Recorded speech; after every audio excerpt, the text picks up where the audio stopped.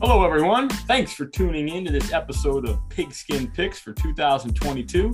I'm Matt Seidel, along with the rest of the Coach Speak podcast crew, Derek Seidel and Josh Tropez. Gentlemen, welcome to week 8 of Pigskin Picks. We're going to get right to it, man. This might be, in my opinion, probably because I picked the games, or most of them, our best slate of the year. I don't know if that's fair or not. We've got some really good high school games and tough games to pick. And because the Lions are on a bye week, thank God, we're going to have a third college game. And we let Josh, since he complains about the games we pick all the time at the college level, we let him pick it. And it's a special one. So right now, last week, again, I think this is the third straight week. I took the individual week title. I went 6-4. It tells you how bad I started. I have 6-4 last week. I am 41-29 on the year. That's good for second place. Josh continues to lead the overall. He went 5-5 last week. He is 43-27 on the year. And Derek, the early leader, went 5-5 again. He is 40-30. So we are all within reach of each other, but Tropes continues to cling to a lead. And we have 2 weeks left. This is week 8. We have one more after this. So it's coming down to it. Let's get going. We're starting with a huge local game in Washtenaw County. We have the Saline Hornets, 6-1, fresh off a tough loss to Bedford that Tropez said there's no way it was going to happen. At Dexter, 7-0. Derek, you're the Dexter grad at this podcast. You're going to lead us off. What do you think about that one? Yeah, Tropes definitely had some great lines from last week. That he's getting called out by Northville's quarterback on Twitter. We got all kinds of stuff going on. But hey, that's what we're all about around here. I'm not making any friends, that's for sure. Hey, but we're getting clicks, I guess. Maybe, I don't know. But this is an outstanding game. Maybe a little bit of the shine got taken off by Saline losing. Dexter having clinched a share of the title is amazing. And the first time ever in the SEC. It's just crazy to think that, and it may make sense if you've followed Dexter football, but to have been around that long, to never have gotten a title is amazing. That's happened. It's awesome that they finally got one. And I know this group has kind of been a key piece or key pieces on this kind of resurgence of Dexter football. So it's cool. Now with this week's test, we'll see if not only can they win the league, but can they knock Saline off? Saline's won 8 straight league titles. Maybe at least a share of it. I didn't check for that, but this would give Dexter the outright title if they can win. They haven't beaten Saline since 2005, but they've only played them 4 times in that span. Dexter won convincingly a week ago versus Monroe. It really was actually the passing attack that took care of business. Reeves Taylor threw for 5 touchdowns, 291 yards. Parachek had 2 receiving touchdowns. Tesmer had 2 receiving touchdowns. And Micah Davis had a receiving touchdown. It seems like he's been more involved on the offense here late in the season. I think maybe, as they're coming down to crunch time, they're using him maybe a little more on both sides of the ball than they were earlier in the year. He's definitely a stud for them. On the defensive side. I think the biggest question, and I'm wondering if the way they handled that Monroe game has something to do with whether Cabana is healthy. He got nicked up at the very end of that Huron game. I know it was on social media that he was down for a while on the play when they beat Huron, and when he scored that touchdown at the last second. He still scored 2 touchdowns and had 90 yards against Monroe, but they didn't give him the ball as much maybe as they normally do, which I think is probably a smart move. So that's my kind of thoughts on Dexter. The Saline side of things, I mean, that was bizarre to see them get shut out, not only lose, but get shut out a week ago to Bedford. I know Bedford's a good team. They clearly proved that last week. But, this is just an explosive offense with all kinds of dudes all over the place. We talked about this all year long, and they couldn't manage to get in the end zone. It's pretty wild. That snapped a 52-game win streak against SEC Red opponents. That's if you include the playoffs. I believe it was 50 games in the regular season. Here's the bottom line. I think Bedford really was able to do their little ball control stuff. They run the ball all the time, and they had, their first drive of the game was 7 minutes, it looked like, that led to their only score. And that was kind of the name of the game with beating them. That's not really Dexter's style. I mean, they play a spread style, and they do run the ball a lot, but they're not going to be milk and clock the whole game. So I don't know that you can take a lot from that Bedford game. And if anything, maybe that will wake up Saline. goodness. I really have a bad feeling about this one for Dexter. I think this is a tough spot here. They've got Chelsea coming up next week, but I got to go with my alma mater here. I'm going with the Dreadnoughts in a close one to get that outright title. My word, that was a mouthful. Bedford, I apologize if you're listening. I gave you no chance. I actually had your coaches like cashing it in on the year and just getting ready for the playoffs. Now you could be hosting Celine. So I apologize, kicking mules. Celine, you're going down 2 weeks in a row. It's happening. I like the Dreads in this one. I like the Dreads kind of comfortably. I see it being a high scoring affair, but I like Dexter pulling away, maybe like 34-21, 34-24, something like that. But I like the Dreads in this one. The bigger question, Dread Nation, and I'm calling you out right now, is everybody going to suit up and show up to play the Dogs in week 9? That's the real question.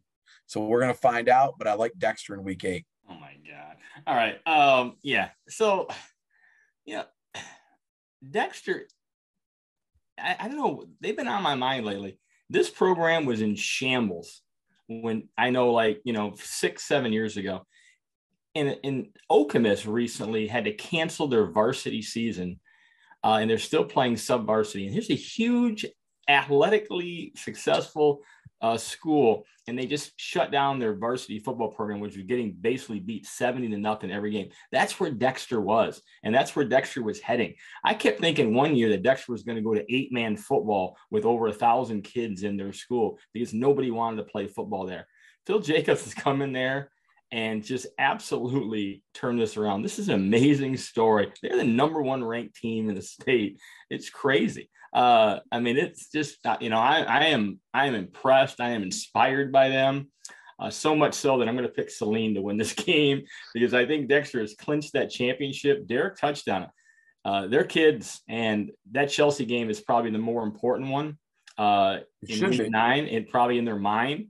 But they know they're up against it. I mean, Celine brings, Division I talent. They're well coached. They've got just as much talent as Dexter. I just think Celine, the motivation in this game is going to be greater. I'm going to pick Celine in a really well played and close high school football game.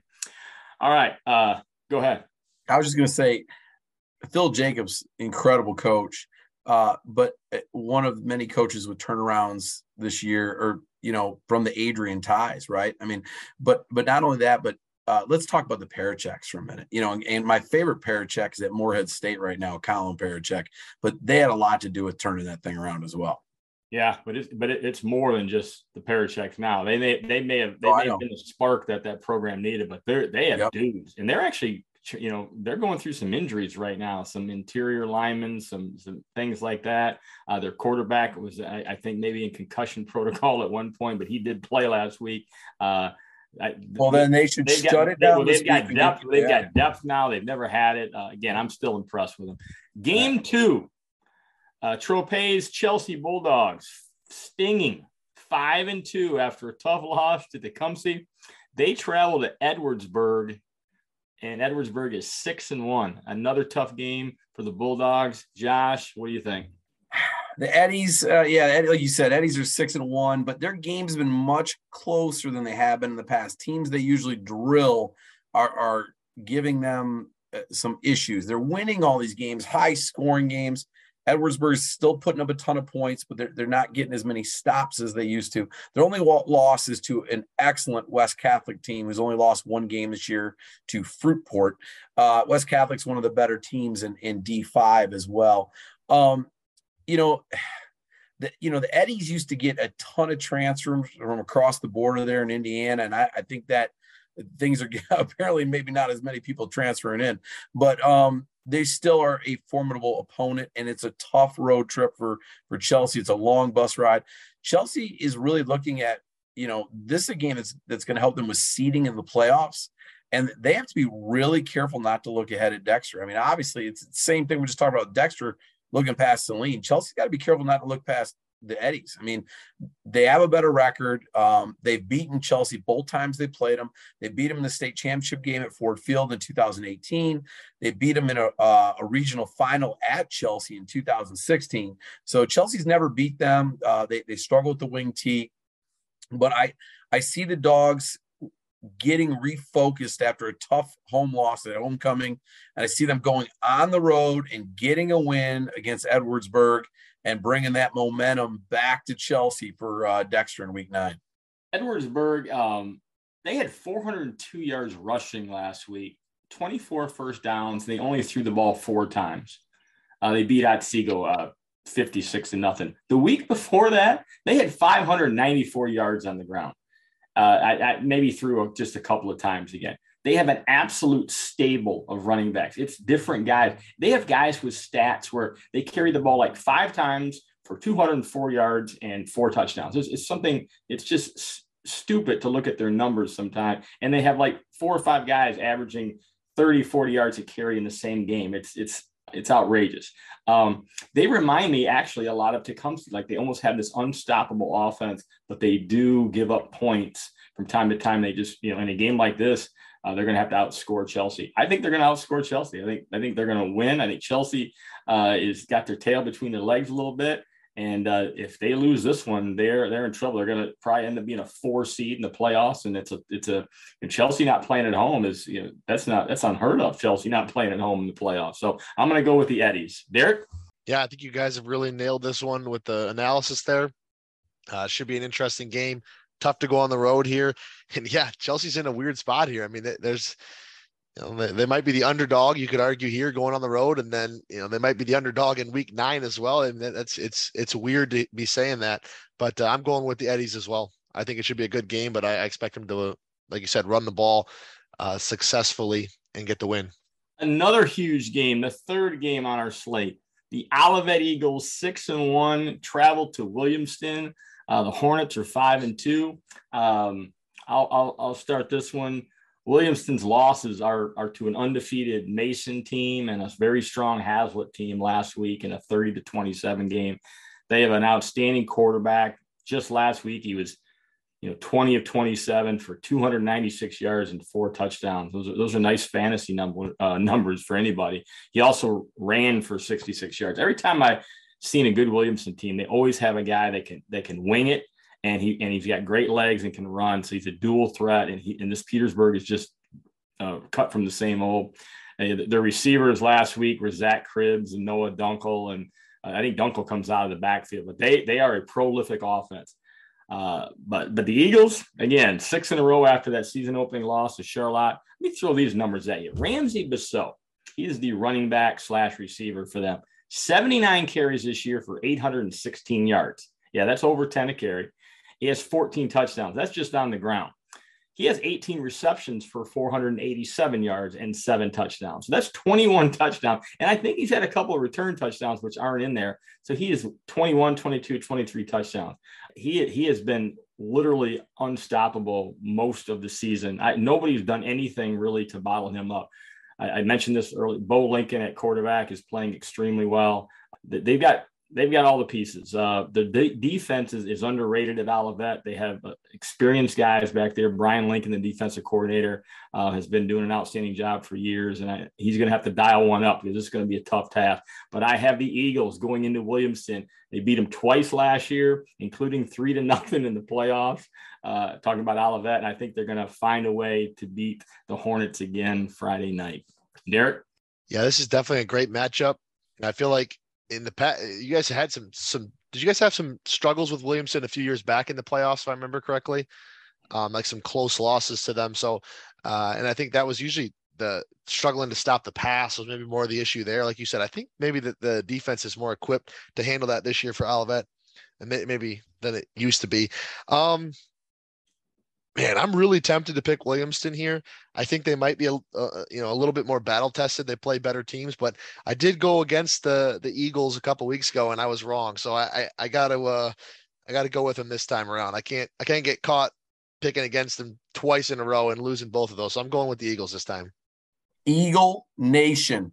I'm on board. I'm getting on the train. Let's go. O-Town, baby.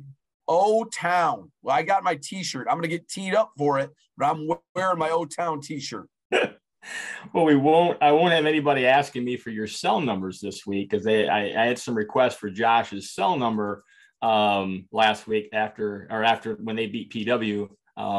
And they thought Josh had picked PW to win. It was actually Derek, but I also did not give Derek's cell number out. But yeah, you guys were smart this week. So anyway, here we go. Game 4, little Cascades conference. We have the undefeated and Cascade champion Napoleon Pirates at 7-0, traveling to Addison. Kind of a disappointing 4-3 this year, but still a dangerous team. Derek, what are your thoughts? It was definitely awesome to see Napoleon get the conference championship locked up a week ago. Tough game with Michigan Center. They really have been in a couple straight tough games with teams that, maybe on paper, they have a better record than and stuff. But I think that kind of speaks to the way the Cascades is. It's pretty spread out. That's why you get some weird results throughout this year. This was looking like it was going to be the conference championship game, to decide who was going to take that spot until Addison lost a week ago to Grass Lake. I think the bottom line is this. I think Addison can run the ball on anybody. They've still been great on offense. They put up big numbers. Spencer Brown and Keelan Mullins in particular at the running back spots have been really impressive out of the wing tee, but they cannot stop anybody this year. That's the biggest problem. And I think when I look at it, what I see when looking at the stats is that they struggle to stop the pass more than anything. Last week, Braden Lape put up like ridiculous numbers against Addison. And I know Manchester put up big numbers when they beat them through the air, and Michigan Center put up big numbers, even though it was a close loss to Addison. So everybody has thrown the ball well in Addison, but that's not Napoleon's style. Napoleon loves to run the ball, probably 80-90% of the time. So I'm really curious to see what the game plan is. And I'm not like just playing stupid here. I haven't talked to the Napoleon coaches. I don't know what they'll do. I imagine they're still going to try to run the ball, but I think at some point it's going to come down to, can they match points with Addison, especially early? I'd like to see Grant Bradley slinging around. I think Napoleon has the weapons where they can do that if needed. So I'm going to go with the Pirates here to wrap up an undefeated conference season, hopefully. All right. How many passes did Grant Bradley throw last week? I don't have that stat, but probably less than 10. Okay. So he normally throws less than 10. All right, we got a Division I arm. We don't pass the football. I show up at districts last year to watch Grant Bradley pitch. He gets sick, so I don't see him pitch. I mean, when are we going to see Grant Bradley throw something? I mean, come on, let's put this golden arm to work here. I mean, I hope you at least let him throw the home run pass in basketball, like on the full court pass. Napoleon's draw looks like they're going to get Manchester in the first round and then play a really tough Hudson team in the playoffs. Thanks to our friend Snooze, to you, by far the best football website and follow out there, better than the Goose Pump guy or whatever. But Snooze is legit. I see Napoleon winning this game. I see them rolling, and then kind of rolling right into the playoffs, and then until they meet a really good Hudson team, and then Derek's basketball season will start. So go Pirates. Interesting. You know what? My mind is exactly like it was with the Dexter Saline pick. I've got a really satisfied thought about Napoleon. I think they're really satisfied in this championship. They're probably getting the T-shirts printed. They've had a nice casual week of practice, just starting to try to make sure they're staying healthy. And Addison has been disappointing, but they might be Napoleon's kryptonite. And Napoleon has struggled. Let's face it, the last couple of games. They've pulled out wins, but maybe not as impressive. If there had been a point spread on those games, I don't think they would have covered. I think this is the game where Napoleon gets kind of the wake-up call. They're going to go into Addison, maybe be a little sloppy. Addison's going to control the ball, and our offense is going to click.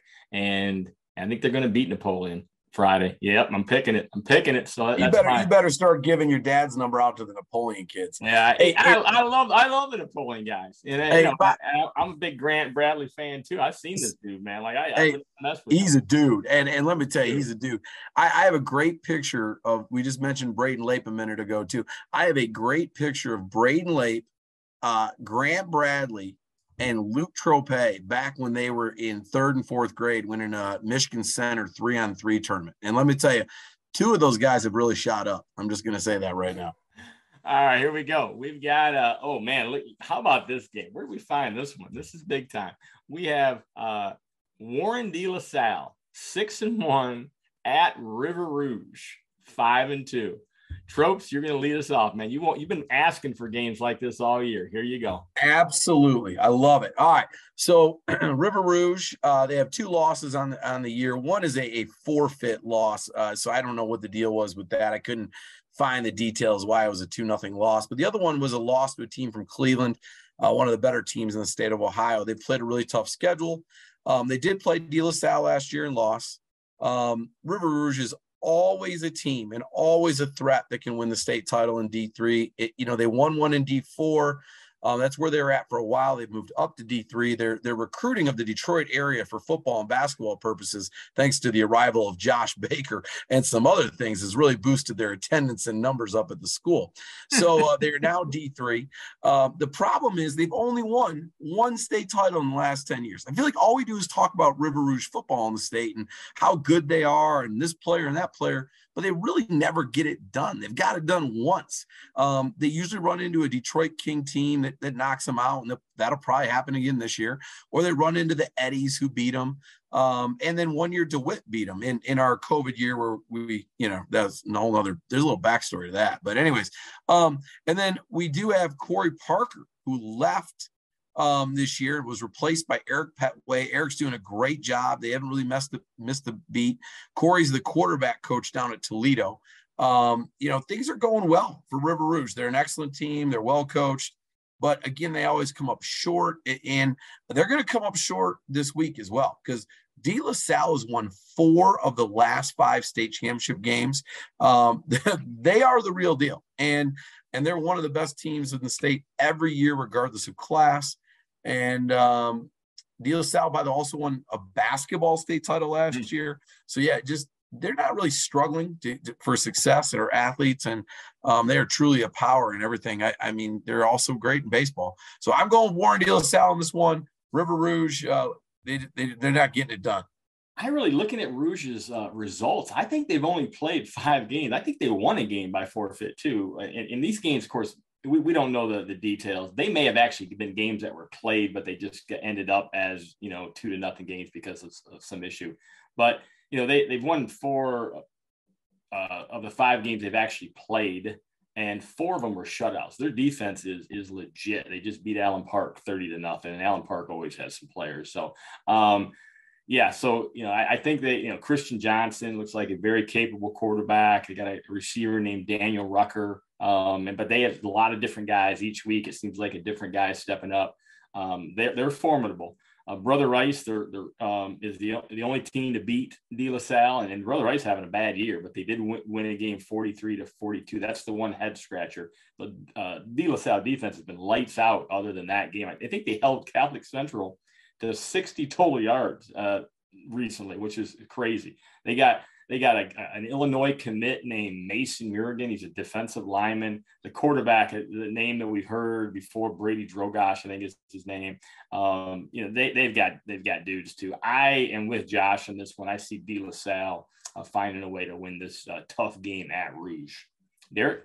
Yeah, I was looking this up as you guys were talking. It looks like this doesn't make sense, but on the Detroit Free Press article from a couple of weeks ago, it says that their game against Battle Creek Lakeview was declared a no contest due to a power outage. So I don't know why that would have then turned into a forfeit for River Rouge. That's right. Now I remember it, that there was, and they just decided not to play. And there was a lot of controversy over that too, but you're right. But so it ended up being a 2-0 win. No, they lost, and then they got a forfeit. They got for some, I guess, because it was their power. I don't know. And then it says that they got a forfeit win against Harper Woods, Chandler Park the next week. So you're right. They have literally only played 5 games. Right. I'm with you guys in terms of the pick here. I think De La Salle is probably actually the best team in D2. Like if you had to pick against, like a state champion, I know Dexter's ranked number 1, and I love my Dreadnoughts, but I'd probably take De La Salle over anybody else in D2. I'm going with Brady Drogosh, the Cincinnati commit at quarterback, and De La Salle on this one. Okay. We got another really good one, a little bit outside our area, but a couple teams that we have had on here in our predictions already this year. We have Novi 5-2 at Northville 6-1, and this is a huge rivalry game. Both of these teams are this is their Michigan State game, so to speak. They have one common opponent, and that's Brighton. Brighton whipped Novi 41-6 in a game, by the way, where I picked Novi.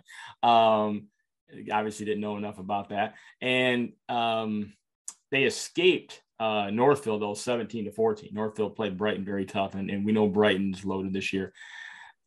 Northfield's quarterback, Luca Pryor, is one of my favorite guys now after he called Trope out after Trope called Northfield a bunch of country club kids. So, I mean, right there, like he's my guy. And I've watched a bunch of interviews with him. The kid talks a little too fast. We got to get him on the pod. Like he's got the hair going, but he's really a fast talker. But he hits all the talking points. He's well versed. So whatever country club Luca belongs to, they've taught him how to handle media very well. Caleb Moore is a running back too that I see on their highlights. We obviously haven't seen these guys play live. I really was kind of a fan of him. Watch him do his thing last week. I am going to go with Northville, and I don't know enough about Novi, obviously, after picking them wrong in the Brighton game. So I'm going to go with the Mustangs in this one. Yeah, I agree with you. Luca Pryor, I'm a fan now too, since he is getting on Josh. And Luca, it wasn't me, man. I didn't call you a country club boys. That wasn't me. But hey, honestly, he might be looking for some more kind of bulletin board material. So Josh, let's see what you got here in a minute. But it looks like, with looking at their opponents and the scores, I just think Northville's a little bit better team based on that. Again, like you said, we haven't seen these teams in person, just highlights and stuff. Novi's quarterback Caleb Walker had a really nice night recently, and Luca Pryor had that game-winning rushing touchdown the other day as well. But since I went against Northville last week and got that one wrong, I'm going to try to make up for that by taking Northville in this one. All right, I was impressed by the Mustangs win. They went on the road and they survived the Cowbells in Heartland, and they got it done. I'm impressed. I'll give you props on that. Northville's a very good team. One of my favorite players for them is Sonny Rentz. Sonny is a 6'1", 185-pound wide receiver, strong safety. He's a junior. Sonny, after getting it done with the Mustangs in Heartland on Friday, got up 500 shots on Sunday for Coach Todd Sander. And another favorite of mine is Cullen Murphy, who also got up 500 shots before their football meeting on Friday. All of our listeners out there, all of these young men that are basketball players, this is a 6-1 Division I football team, powerhouse, full of country clubbers that can hit, apparently, in pads.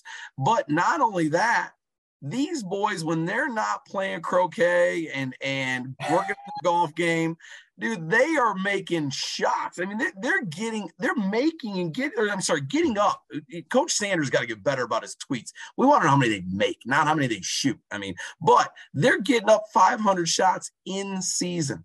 That's how it's done, ladies and gentlemen. And if you want more, I could keep talking. I got a great story from Coach Fife years ago about his two dream team sons that used to take a sack lunch to football, and they eat a peanut butter and jelly after football practice, walk into the gym to get shots up. Be a football player, but keep shooting the basketball. Go Mustangs. Man, how many prep podcasts reference croquet? I mean, it's a first. We've never talked about croquet on here. That's a big time. That's a big time take, Coach Trope. All right, our final game, and man, this is two of the best teams in the state. We have Livonia Franklin 7-0 at Belleville 7-0. Holy cow! Derek, you are going to lead us off here. What do you think? Yeah, this is definitely a huge game. It's the KLAA East title game here. Both teams are undefeated. This is the last game, it looks like, on the slate in that division for this year. So this will decide the conference champion. I talked about Belleville some earlier in the year. I mean, they've just absolutely destroyed everybody they played. Their offense appears to be unstoppable behind Bryce Underwood and all the weapons he has on the offensive side. I was able to find some stuff on Livonia Franklin just preparing for this. Their running back Cordell is it Mubbins? He carried the ball 33 times for 301 yards and 3 touchdowns last week. Like, whew, that is some work right there. 33 carries and almost averaged 10 yards a carry with that many. That is crazy. And then their quarterback, J.D. Bates, also was 14 for 16 for 148. Tyler Garrett had 8 catches for 97 yards and picked up an interception on the defensive side of the ball. So looks like Livonia Franklin's going to really lean on that running game, but they also can throw it a little bit when needed. This is going to be a good game. I think Livonia Franklin's had much closer games than Belleville throughout the year. If you look at their common opponents, Belleville's blown out some teams that Livonia Franklin's had close games with, so that make you lean towards Belleville. I guess if you're going to take Livonia Franklin here, you might argue, hey, they're more battle tested. They've been in close games. So if they can keep this one close, maybe they'll be, I guess, more used to that. But I just think Belleville in the end is going to overwhelm them. It's like we've joked before, but it's like the University of Belleville. Like they have so many good athletes. And I'm stealing Josh's line there probably, but because of that, I just got to go with the Tigers. Yeah, you did totally. I mean, I was just going to say the University of Belleville is going to win. More importantly, because predicting this game, I mean, it's like predicting Michigan versus, Akron or something like that. Nobody's beaten Belleville. But that being said, I want to know who's the head of compliance at Belleville with all the transfers. I mean, they must have a full-time person there. Who's the head, like the weight and strength coach? They must have a full-time person there. I mean, do they have like a team dietitian? I mean, I'd really like to take a day off of work and go check out the facilities and how the operation works, because the Belleville University high school football team, it's next level. So you're picking Belleville? In a route. Yeah. And we have a guy who coaches at Lumen Christi talking about compliance at other schools. Did that really just happen on the pod too? Just like the croquet comment? Man, we got a lot going on here tonight. But no one has come within 4 touchdowns of Belleville. Belleville, they defeated Franklin 53-29 last year. Franklin has a great program, but I'm with you guys. Belleville has too much. And unless they put the ball on the ground, and usually in a game like this, it's at Belleville and the team with the best players is going to win. And we're going to go with the Tigers as well. So, all right, that gets us through our 7 high school games. On to the college ranks. Here we go. Again, we let Coach Trope pick the 3rd college game this week. And of course, he takes us to Knoxville, Tennessee. We have Alabama 6-0 at Tennessee 5-0. Alabama is a 7.5-point favorite in this game. Josh, take us home. All right. I mean, real football, baby. I love it. I can't tell you how excited I was to talk about this. All right. So Bama rolls into Knoxville. First time since 1989 that both teams are undefeated. All right. The last time Tennessee beat Alabama was 2006, pre-Nick Saban, by the way. Coach Saban has never lost to the Volunteers. The big question in this game is Bryce Young going to play, and how healthy is he if he plays? Because that's going to be a difference maker. And I'm going to tell you right now, Hendon Hooker from Tennessee, he might even be the better quarterback, and he's definitely a Heisman candidate if they win this game. Josh Heupel's done an incredible job. I like Josh Heupel back when he played for Coach Stoops at Oklahoma, and they went undefeated and won an ugly game against Florida State in the Orange Bowl on their way to a national title. He turned around, or not turned around, but followed up Scott Frost at UCF and kept things rolling there. And now he's moved on to Tennessee, and the Vols are the real deal. I cannot believe the spread in this game. People, log into DraftKings, use me as a friend so I can get $100 and put your money on the Volunteers and the points. Let's go. You guys want me to sing Rocky Top on here? I could if you want.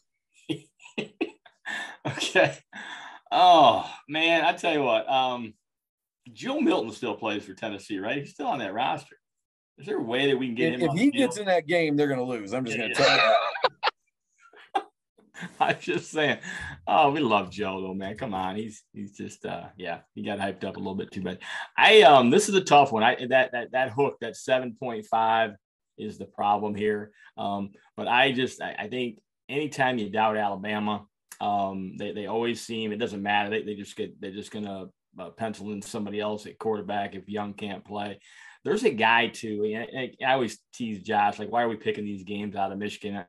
Who can name 2 players on any of these teams? Josh can't either. He just likes to look at scores. But there is a guy from Alabama. Every time I see him to flip the TV on, It's number 31, I think. His name's Will Anderson Jr. He's an outside linebacker. This dude can play. And he's going to be the difference in the game. He's going to have either a defensive touchdown, a sack, fumble. Something's going to happen big. But I am going to pick the Crimson Tide in this one to beat Tennessee. And I wouldn't even be surprised if they beat him by a couple scores. Derek? Yeah, I think Will Anderson might be wearing a Lions jersey next year opposite of Aiden Hutchinson when the Lions lose every game the rest of the year and get the number 1 overall pick. But yeah, I hope that doesn't happen. But he would look good in the Lions uniform. My favorite name on that defense is Kool-Aid McKinstry at defensive back. I thought that's where you were going. Kool-Aid. I need that nickname. Come on. Yeah, this really comes down to the quarterback thing. If they have, I think Tennessee's defense is pretty bad. I watched that Alabama game last week, and Jalen Milroe might be a dude in the long run, but he really struggled in that game just with turnovers and stuff. Alabama's moved the ball really well all year. It just hasn't necessarily translated to points. I'm gonna go with Alabama here, assuming that Bryce Young plays and they're able to just score at will. I mean, Tennessee gave up 400 yards to Anthony Richardson a couple weeks ago, and Anthony Richardson can't really throw the ball well on anybody else. So I'm going to use that as my reasoning for Tennessee or having a bad defense, and I'm going to count on Bryce Young being healthy. That's what I'm going with. We didn't even talk about the most important thing. Will Nate Oates be on the sideline for this game for Alabama? No, he's locked in right now. He's in the submarine. He's locked in. He's not going. Yeah, I know. It's basketball season. Yeah, I got it. All right. Okay, our next one, we have the Wisconsin Badgers 3-3 traveling to East Lansing to take on the MSU Spartans, who sit 2-4 currently. Wisconsin is again a 7.5 point favorite. I will start this one. Wisconsin coming off a nice little 42-7 win over Northwestern with their new coach and everything. MSU coming off I hate to say it, almost a respectable 49-20 loss to Ohio State. And I mean that one, it was 49-0 last year at halftime. And that was, so I don't know, maybe they're improving. I think in this one, of course I'm pulling for Wisconsin, but this 7.5 is a lot of points at MSU. But I think the Wisconsin quarterback, Graham Mertz, I believe is his name, I think he's good enough to expose the Spartan defense, which has, holes everywhere. So I am going to go with Wisconsin in this one. This is a game that I think is all about momentum. Michigan State just doesn't have any momentum with the way things have been going in recent weeks. Wisconsin fired their coach, Paul Chryst. Everyone was a little surprised by that, or a lot of people were at least. And they went with the highly touted defensive coordinator there, Jim Leonard, I believe, right? And they got to win right after doing that. It's funny, Nebraska's won a few games too since firing their coach, so that sometimes can have a weird effect on teams. I do think there's a chance that this is the game where MSU really kind of shows up and really brings it, but I don't know. I can't count on that. I'm going to go with Wisconsin in this one. I like the Coach Leonard move. I think that was the right move. I like Wisconsin in this game. I think there's no turning this around for Michigan State. Their season's over. Okay, that takes us to our final game. Oh, baby. Here we go. The Penn State Nittany Lions, undefeated, 5-0, come to Ann Arbor to take on Michigan. Michigan is 6-0 and a 6.5 point favorite in this game. Derek, lead us off. Yeah, I think this is a really, really interesting game. The quarterback matchup is extremely intriguing. I mean, JJ is obviously this super hyped up guy that, is still young and early in his career. And then you got Sean Clifford, who's been there for 47 years. It seems to have, never leaves. I don't know how he still has eligibility, but he's really steady. Heck, earlier in the year, I feel like people were calling for his job, but they're sitting here 5-0 because they have a 5-star, I think, sitting in the waiting in the wings, I should say, behind him. But he's been super steady. So I think it'll be interesting to see how that goes. These are two good defenses.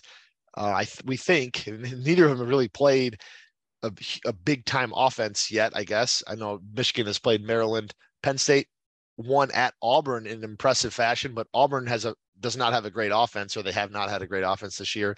I think this should be a really exciting game. Penn State has had a few stinkers at Michigan in the past 5, 6, 7 years. So I know some people will reference that. My thought process here is I think this is kind of a coin flip game. I could see either team winning. So if you're going to give me, if you have 6.5 points on the Michigan side, I just think that you got to go with Penn State here. Given that, I'll take the 6.5 and go with Penn State. I still have confidence in Michigan winning. I think they're still looking good. This is obviously a huge game for them to set the tone here for the second half of the season. But just because I think the line's a little bit too big, I'm going to go with Penn State. And I'd love to be wrong, but that's where I'm at. Matt, I know you're getting up there a little bit in age. Do you know who Key and Peele are, the comedians? Do you know who they are? Yes. Okay. So if Michael Key was coaching Penn State, I think they might have a chance.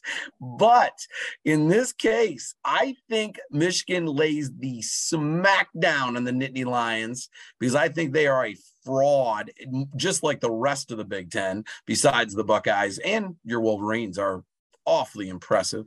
And I think that Michigan proves that this week. They roll at home with a great win and really set things up for a Michigan-Ohio State matchup. And I really hope that they get to the Big Ten final against my beloved Brett Bielema and the Fighting Illini. But I like Michigan really big in this one.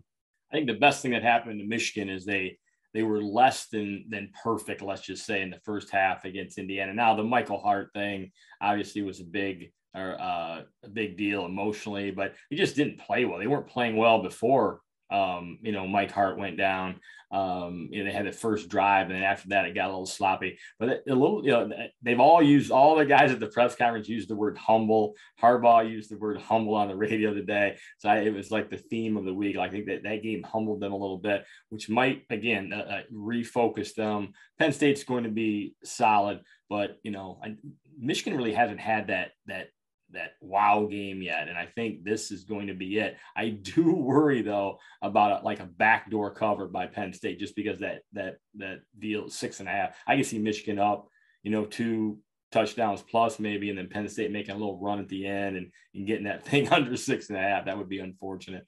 I think it might even be 7 points, and some bookies right now are going with 7, but I am going to pick Michigan in this one and cross my fingers. I think it's going to be fun though. I know we're done picking games, but I want to talk about one kid. We're never going to talk about Onstead football on here because there's no real reason to talk about Onstead football because they're so bad. But that being said, Luke Manders, sophomore quarterback, dear family friend of the Tropes. We have a nickname for him. We call him D1.